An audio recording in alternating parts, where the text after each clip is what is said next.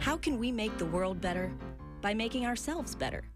The Dr. Joe Show explores how you can make positive personal change by using his groundbreaking and highly effective I Am approach to understand who we are and why we do what we do. Your small changes can have big effects. Join us now for the Dr. Joe Show with Mark Stiles of Stiles Law and your host, Dr. Joe Schrand. Ladies and gentlemen, welcome to the Dr. Joe Show.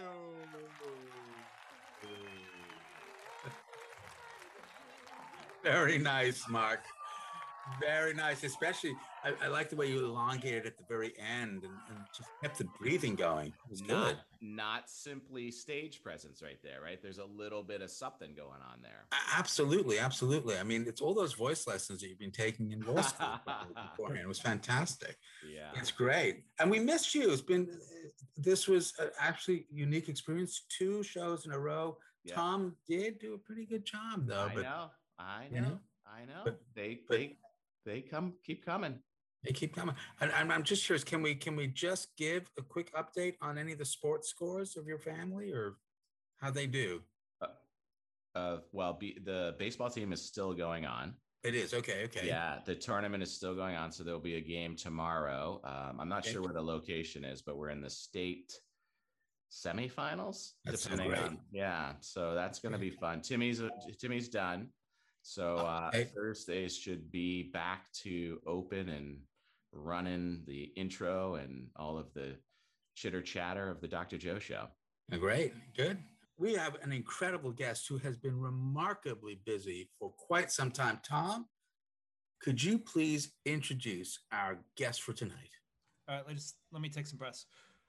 He is the chief of the clinical and research programs in pediatrics, psychopharmacology, and adult ADHD at the Massachusetts General Hospital, director of the Alan and Lorraine Bressler Clinical and Research Program for Autism Spectrum Disorders at the Massachusetts General Hospital, and professor of psychiatry at the Harvard Medical School.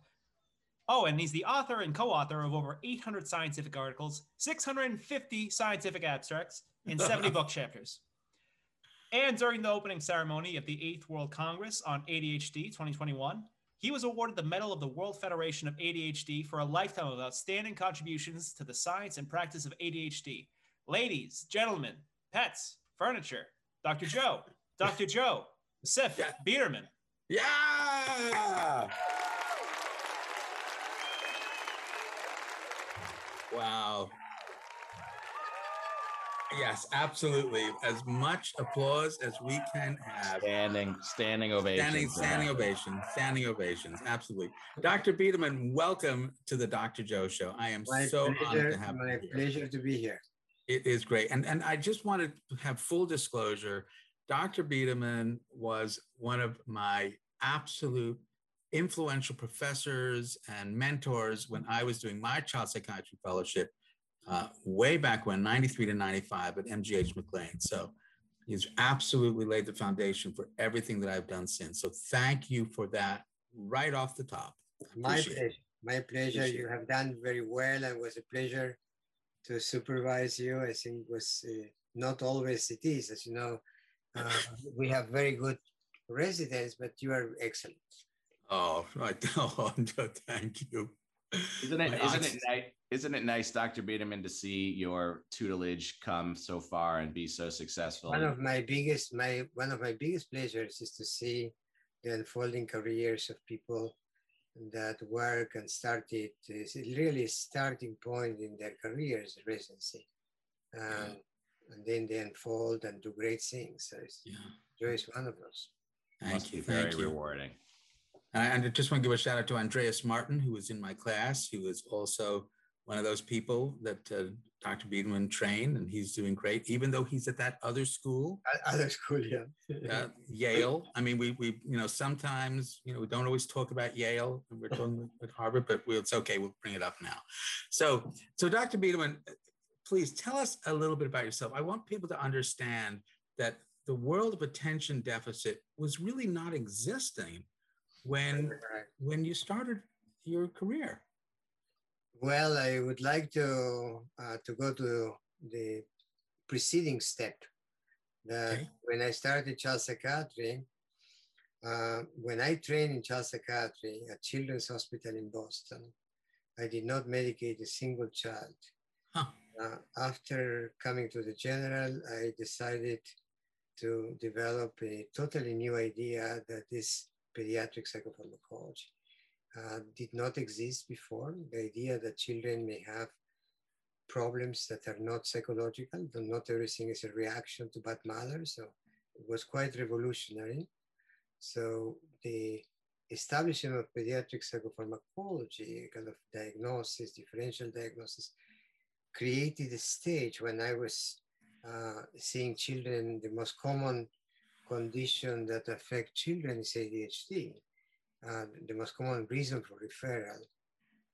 Parents started telling me that, doctor, I had the same problem.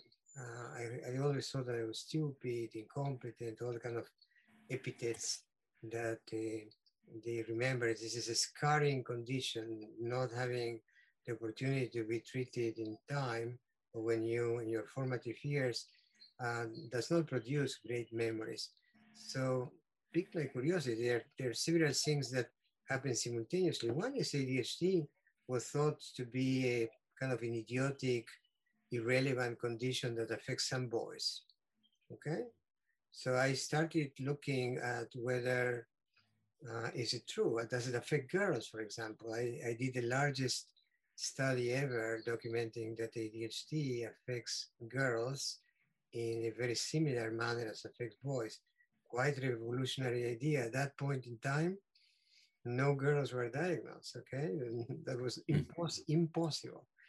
So the concerted effort to establish that ADHD is a persistent illness that continues into adult life, totally unknown, okay? And that piqued the curiosity of saying, well, if these adults, parents of ADHD children, tell me that they have the same problem, and I also know that the children will continue to be affected into adult life, must be a sizable number of adults out there with this disorder. So that's the starting point of publishing family study. One of the first things that I did, ADHD is a genetic illness. So I reasoned that if adult ADHD is a real disorder, the children of adult ADHD people will have ADHD. And in fact, we published this paper in American Journal of Psychiatry many years ago, documenting that 50% of adults with ADHD that have children have an affected child.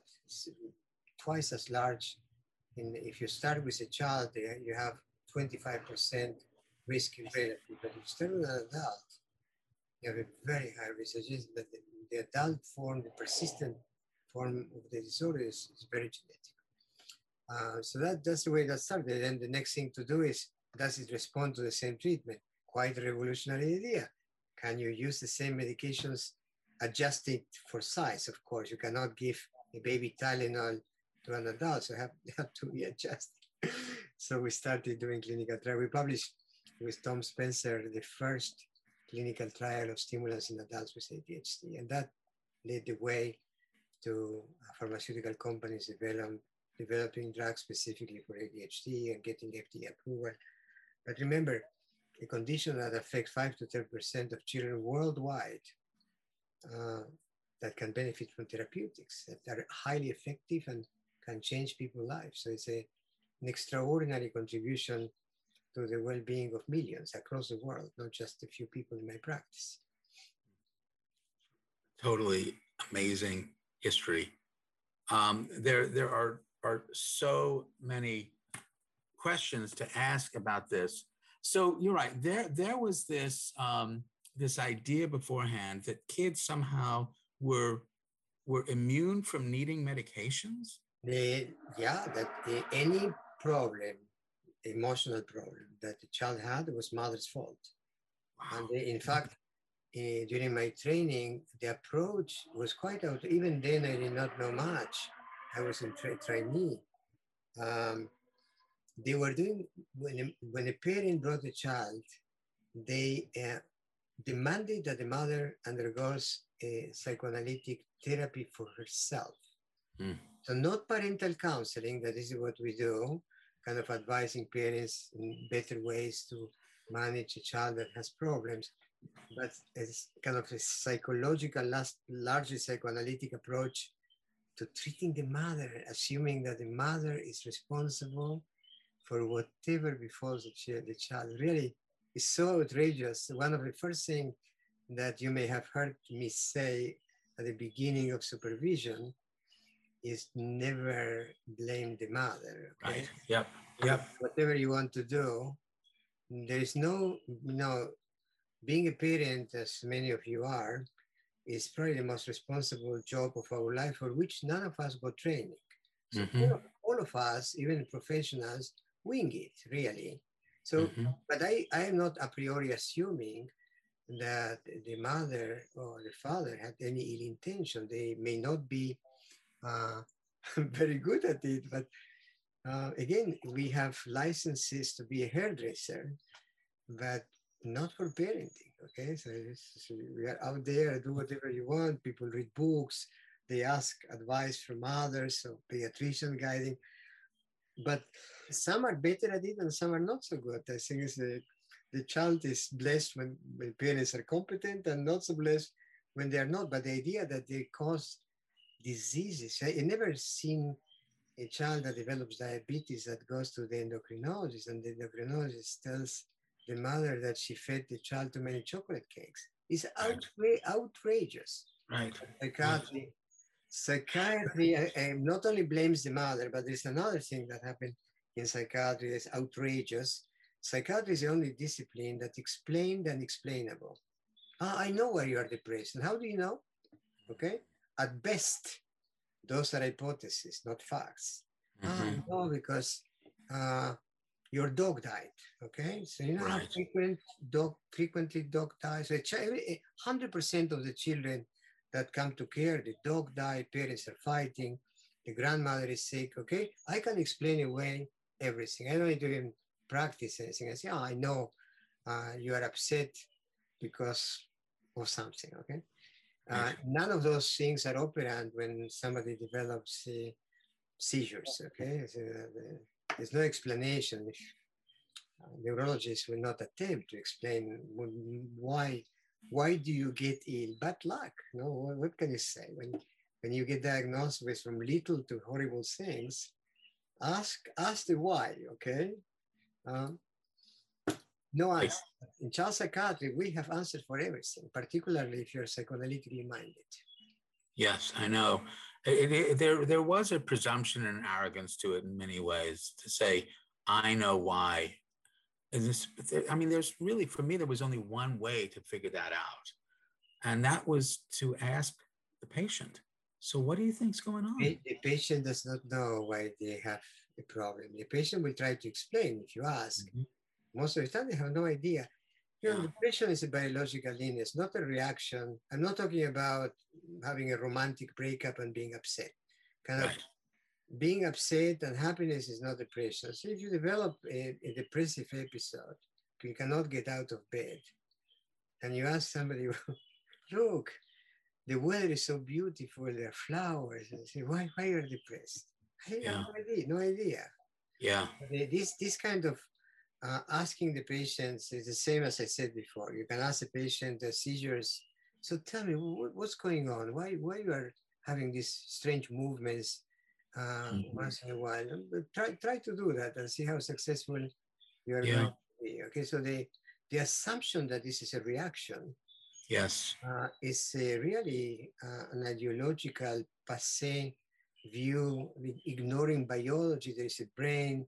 There are circuits that misfire. So they say, you are depressed because when you ask people to explain things away, they will tell you something. And that should not be interpreted as truth either. So was there a lot of resistance from the psychoanalytic community about this? What do you think? It's I'm a psychiatrist. I get to ask these leading questions as well. So tell me what happened. Well, nothing happened. We did not go. It's not like the Republicans and Democrats these days. Nobody insulted me or threw eggs at me, but they thought that I was crazy. the idea of medicating a child is unthinkable. So the idea that kind of, I know why the child is having obsessive compulsive symptoms is a crippling, devastating illness. How can you possibly explain something that is so, or Tourette's syndrome? Can you imagine explaining why you are ticking and noises? What can you explain? Yeah, I remember when you were first teaching me about this, you used the word discouraged instead of depressed, and saying that a child, one of their goals in life, and one of my phrases is, a good grade is better than Prozac. A kid who's doing well in school, they feel pretty self-confident. And I remember you saying to me, here's a kid who can't focus, can't concentrate, isn't doing well in school, and they begin to get discouraged. And that can then lead them to feel depressed. Yeah, I think first of all, you need to keep in mind that there's a fertile, if you have genetic vulnerability to develop a condition, if that system is stressed, you'll develop the condition of interest, okay? So it's like, think about an osteoporotic, I know your viewers say, as people, women age, and not only women, men too, but it's more visible in women, the bones become fragile. It's called osteoporosis, and start with something that precedes that is called osteopenia, and that is what is targeted for treatment with some medicines that slow the process. But the point that I'm trying to say, if your bones are fragile, a small fall will lead to a fracture. What I mean, try to say is that if you have vulnerability, like say your immune system is compromised, anything that flows will get you. Mm-hmm. No, but not if your immune system is wrong. So if somebody has the vulnerability to develop depression, then goes to school, cannot concentrate, teachers scream at him, parents scream at him or her, they may become first demoralized and then subsequently can become depressed. The demoralization that we see is very common in adults and children. People that know that they're intelligent, people that know that they can do a job but cannot do it. Okay, it's very, very often, the most common treatment that I see in adults that were never diagnosed or treated, that is the overwhelming majority of people that I see in adults with ADHD, they are treated for complications. So they're treated with antidepressant and anti-anxiety medications. Mm-hmm. The primary care treats the complication. The patient says, I'm totally desperate. My wife wants to leave me, or my husband does not want to be with me. My boss is about to fire me. So it's a desperate situation, or I cannot finish college or whatever. So those are not producing a great feeling in ourselves. The same is true with anxiety. I think if you have a condition like ADHD and you cannot do your work, you are terrified to go to work or to go to school. How am I going to face the music in school? So those are things that very often people say that they're apprehensive and anxious, and somebody will give them Prozac, okay? But those type of anxiety and depression that I call secondary anxiety and depression, they get much better when you treat ADHD.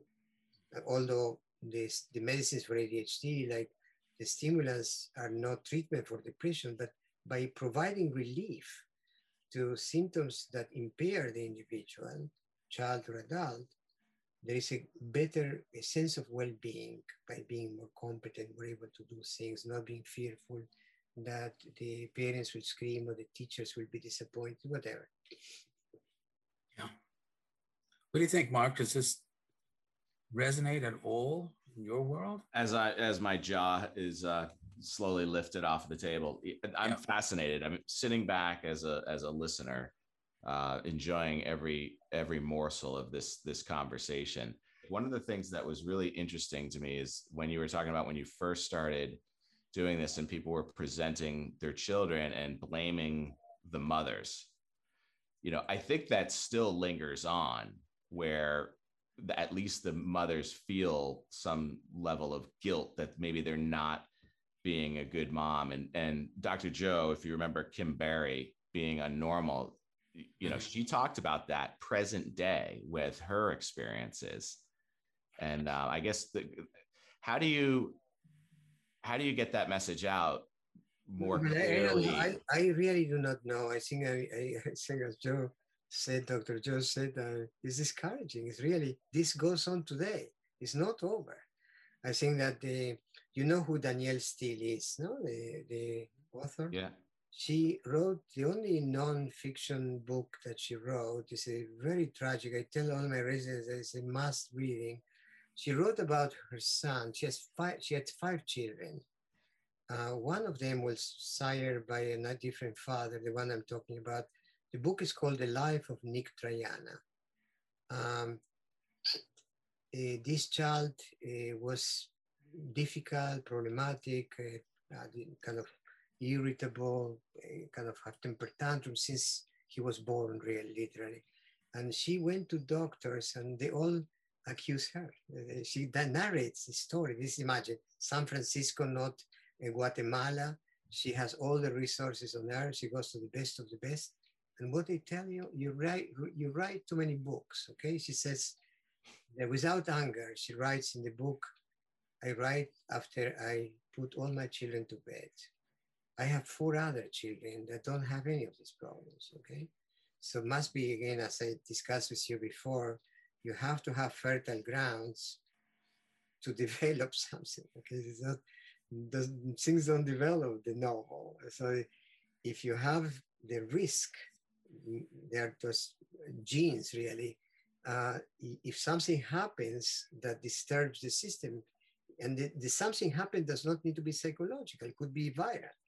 For example, viruses, for example, the most common one is mononucleosis, Epstein-Barr virus, that is known to make people depressed. Of course, not everybody gets depressed, but those that are vulnerability for the menses, for example, if you are vulnerable to develop depression, your menses, the women that have much worsening of their mood, not just being a living moody, but very moody, or postpartum depression, that is a life-threatening condition.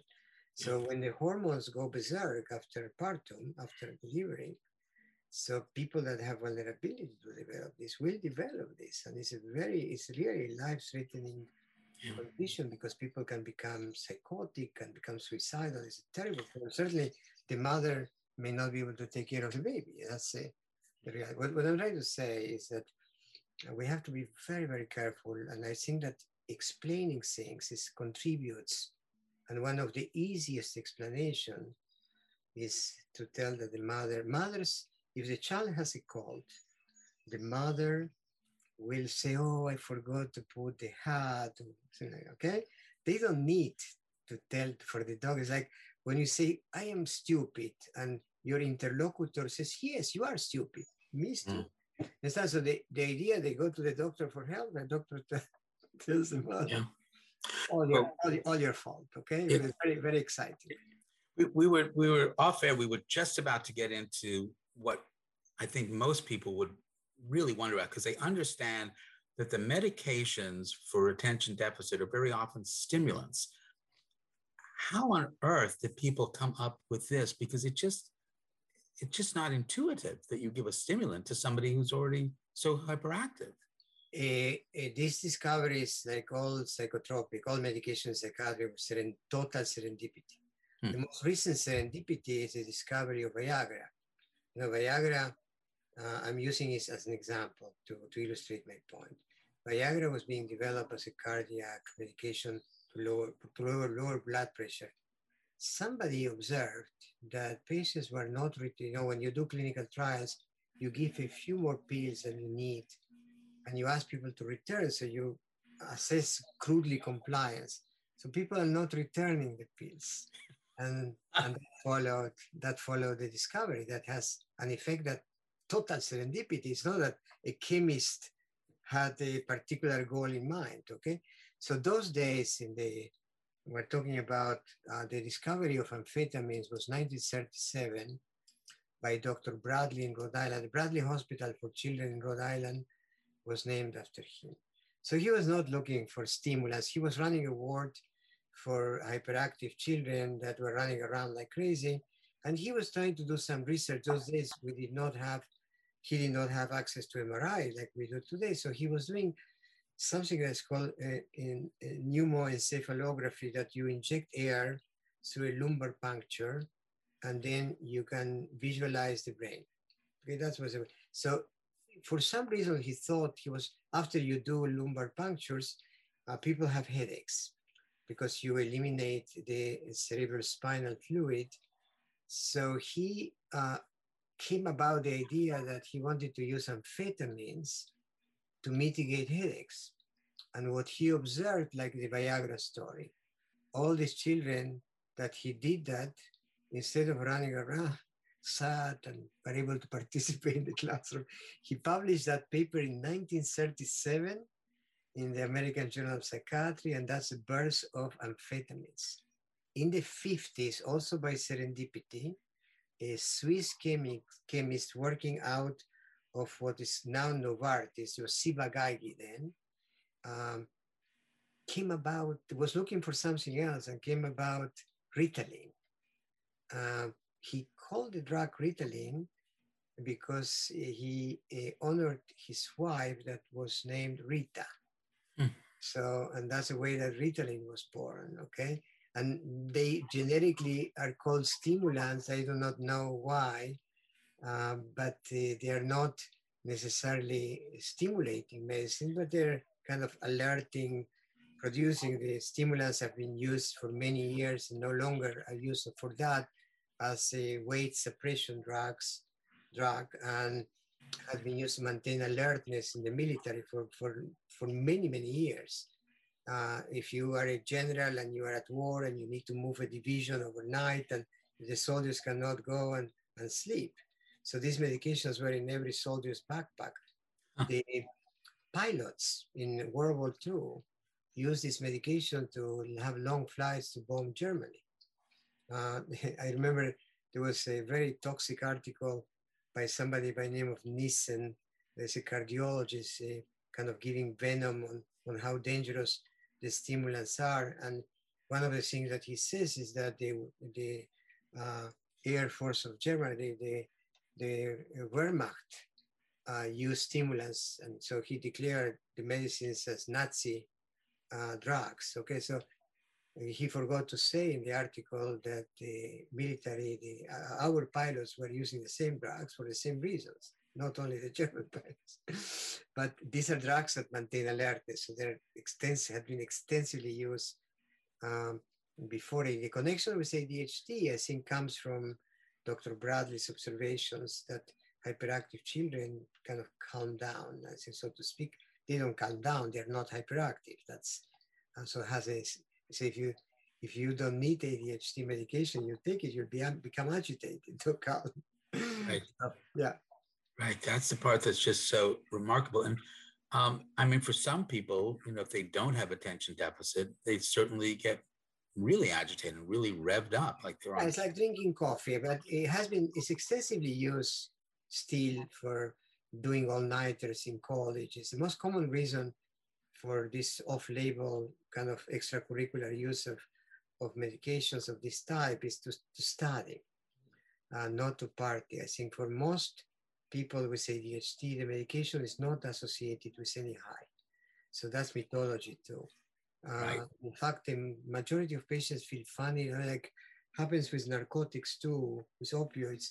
Not everybody gets high on the opioids. Some people feel very funny and uncomfortable because the reason for that is there are several opioid receptors. The one that produces euphoria is one of them, but there is another one, it's called kappa receptor, that produces the opposite, of a kind of a funny feeling. And patients will tell you, if you treat children or adults, they say, I don't feel myself, I lost my sense of humor. My friends don't like to hang around me, I'm too serious and I can only do work. This type of complaints. So it's not kind of, oh, gee, give me more of that. I am super excited. That's really, it's not. The main problem with ADHD treatment is that people don't take the medicine. So we have a condition that is poised to ruin your life. We have extraordinary, helpful, effective medicines. People don't take. And do parents worry that, their kids will get addicted or, that they'll start using drugs? They worry. The data that I published And by me and others showed exactly the opposite. Those that have the good fortune of being diagnosed and treated have a dramatic reduction in the risk for addiction, not the other way around. Yeah. The risk is very high if you don't treat. Yeah. And this is part of what I also say to audiences with something we do called drugstore theater, where we had in the show, one of the girls who did not have attention deficit, and this is a true story, had been stealing her friend's Adderall and getting high from it. And of course, when kids in the audience hear that and their parents hear that, they think, oh my gosh, this is, a very dangerous drug. And we explain, for those people who do not have attention deficit, it absolutely can be. But for those who do, because they start doing better in school, they're less likely to want to use drugs later on. Remember, these medications, I prefer not to use the word drug because that had negative connotations. Excellent. Thank you. Medication. Thank you. And those people that there are scheduled medication, that means there is a recognition that this type of medication can be inappropriately used. Mm-hmm. I like to editorialize that statement by reminding people that those people that are taking these medications to get high, they are different people than the ones that have legitimate. It's like if you have malignancy and terrible pain, thanks God we have opioids. Okay, thanks God. Tylenol will not do anything to those people. So to say that we are not going to use it because some people inject IV heroin, yes, some people do that, like there is inappropriate behaviors in all fields. But the reality is that the people that, there's another thing that's very important to remember, the oral administration is not really associated with euphoria. When those people that misuse it snort it. So many of the long-acting medications are very difficult to snort. So they're much safer. There are some medications like Vyvanse, for example, that is a prodrug that is inactive outside the body, so you cannot inject, you cannot snort. Some of the new generation of long-acting compounds use some kind of almost like a gel, very complicated delivery system. It's impossible to smoke, snort, or do anything that it produces it. The risk for euphoria is when you snort it, because snorting is the same as IV. It goes straight to the brain, and the faster it goes to the brain, the more the euphoric feeling. But the risk for addictions in appropriately treated people is very, very, very small. You mentioned that folks, it's more dangerous if they're not treated. And my question to you was, is that because they tend to self-medicate? And your answer was? No, absolutely not. I think that I recently did the following exercise. Today, we have access to what's called big data, millions of people, kind of registries, insurance company, electronic medical records. I can mine the entire partner's healthcare electronic medical record. For example, I'm examining now the important question of whether ADHD treatment affects growth in height. And most of the data are from clinical trials that are rarified samples. So I can examine that question in an ecologically informative way. So I published a paper that reviewed, it's called literature review of all big data set with millions of people in it. And I asked a question, I looked at functional outcomes, suicide risk, traumatic brain injury, accidents, automobile accidents, visit to the emergency room, depression, bipolar illness, addiction, not just addictions, okay? And ADHD increases all these risks. Treatment mitigates all of these risks, okay? So those people, because you can link those data sets to treatment data sets. So you can answer the question, those people that are treated and are compliant with their treatment, do they have the same outcome? The answer is no. Imagine if you, ADHD is a risk for suicide, okay? No, there is no argument in any of us that suicide is a bad outcome, no? Yeah. Treatment of ADHD markedly decreases that risk. To give an example, so people are a little bit over focused on the addiction issue. That's one of many horrendous outcomes that in themselves are devastating. For example, traumatic brain injury is a terrible problem, okay? Particularly sports injuries. So people with ADHD are at much higher risk to have a traumatic brain injury and complicate with a traumatic brain injury. That means they recover very, very slowly. So after a traumatic brain injury, they may have a lot of problems regaining function. Their peers that may have the same injury may recover much better. But so the over focusing on addiction as the only bad outcome, I would say that getting killed in a car accident is a much worse outcome than drinking beer, okay? And ADHD will do all of the above. Okay, it's a very, very significant risk for automobile crashes, very significant risk. Not only they have more automobile crashes, people with ADHD unmedicated, but the car crash is more severe. How do you know it's more severe? By the cost of the repair, okay?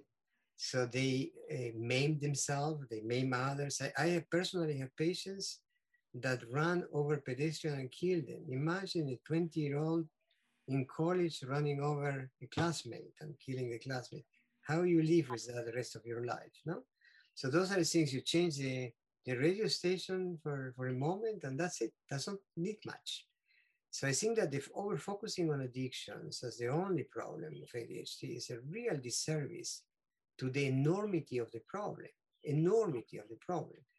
If you take any psychiatric condition, garden variety adult psychiatric, depression, anxiety, PTSD, whatever you want, 20 to 30% of any of those patients also have ADHD.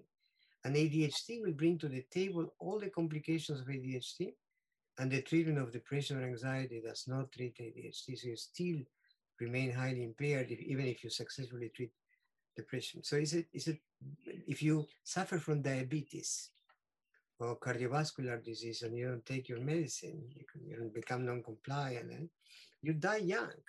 And somebody, a very famous psychologist working in ADHD by the name of Russell Barkley, recently published a paper that ADHD will shorten your life by about a decade. He claims that that is due to this problem of not being proactive. I like your advertiser being proactive is important. I think, yes, absolutely. Right. So being proactive. You don't go and check your blood pressure. How do you know your blood pressure is elevated? If you don't check your lipids, how do you know that your lipids are elevated? And then you go around eating whatever you want and you have a terrible risk for cardiovascular disease. So I think this issue of going to the doctor, checking and things of that type may allow the person to survive. If you have ADHD, none of these things, they are reactive. So they go to the doctor when something is bad. And at that time, usually it's too late. If you have a tumor already spread, if you have a chronic disease already has sequela, like if you don't treat blood pressure problems for years, you end up with congestive heart failure. You may have a cardiac creep. So those are the issues that we face in the field. And also off air, we were talking about one of the big risk factors for not treating, for people who are untreated attention deficit, is it affects their self-esteem. The treatment? Yeah, no, not being treated. If they're not treated, their self-esteem is unaffected. I would say that the problem very often is in pediatrics that the ADHD is a frontal lobe disorder. So in order for you to visualize and be aware that you have a problem, you have to have a good frontal lobe. Mm-hmm. So very often children will tell you, I don't know what why my parents brought me to you. I don't have any problems. And I know that they have problems because the children that were expelled from school that day, and they say, how is school? Oh, fantastic, okay? So the absence of awareness that this is a problem also creates obstacles. So those children that are not aware, the moment that they can, will stop treatment, okay, with dire consequences. Imagine you go to college, you stop the treatment, the chances in a difficult environment like college life to succeed, you don't go to college to party. So the idea that you'll party playing in computer games day and night because nobody supervises you it's not conducive to academic success. It's a terrible problem. So this absence, of course, that's not the case in adults, because by definition, the adults that seek treatment are aware that they have a problem. Okay? So it's a very different environment to treat it, and they are very grateful to be treated and very appreciative. But no, it's not only the case in pediatrics. What percentage of people who are diagnosed with attention deficit as children will continue to have attention deficit as adults? About 60%. Wow, about 60%. That's whether it's treated or not. Whether it's treated or not, yes. That's fascinating. Much of what I try to impress upon you, the difficulties that people with ADHD are beyond ADHD. For example, if you have executive function deficit, difficulties planning, organizing, they don't respond very well to medicines for ADHD.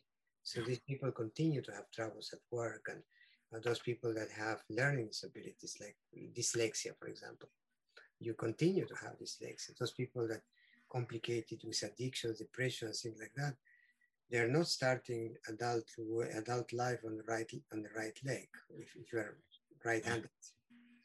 So we're getting towards the end of the show. Let me ask you, we ask all of our folks who've been our guests 2 questions.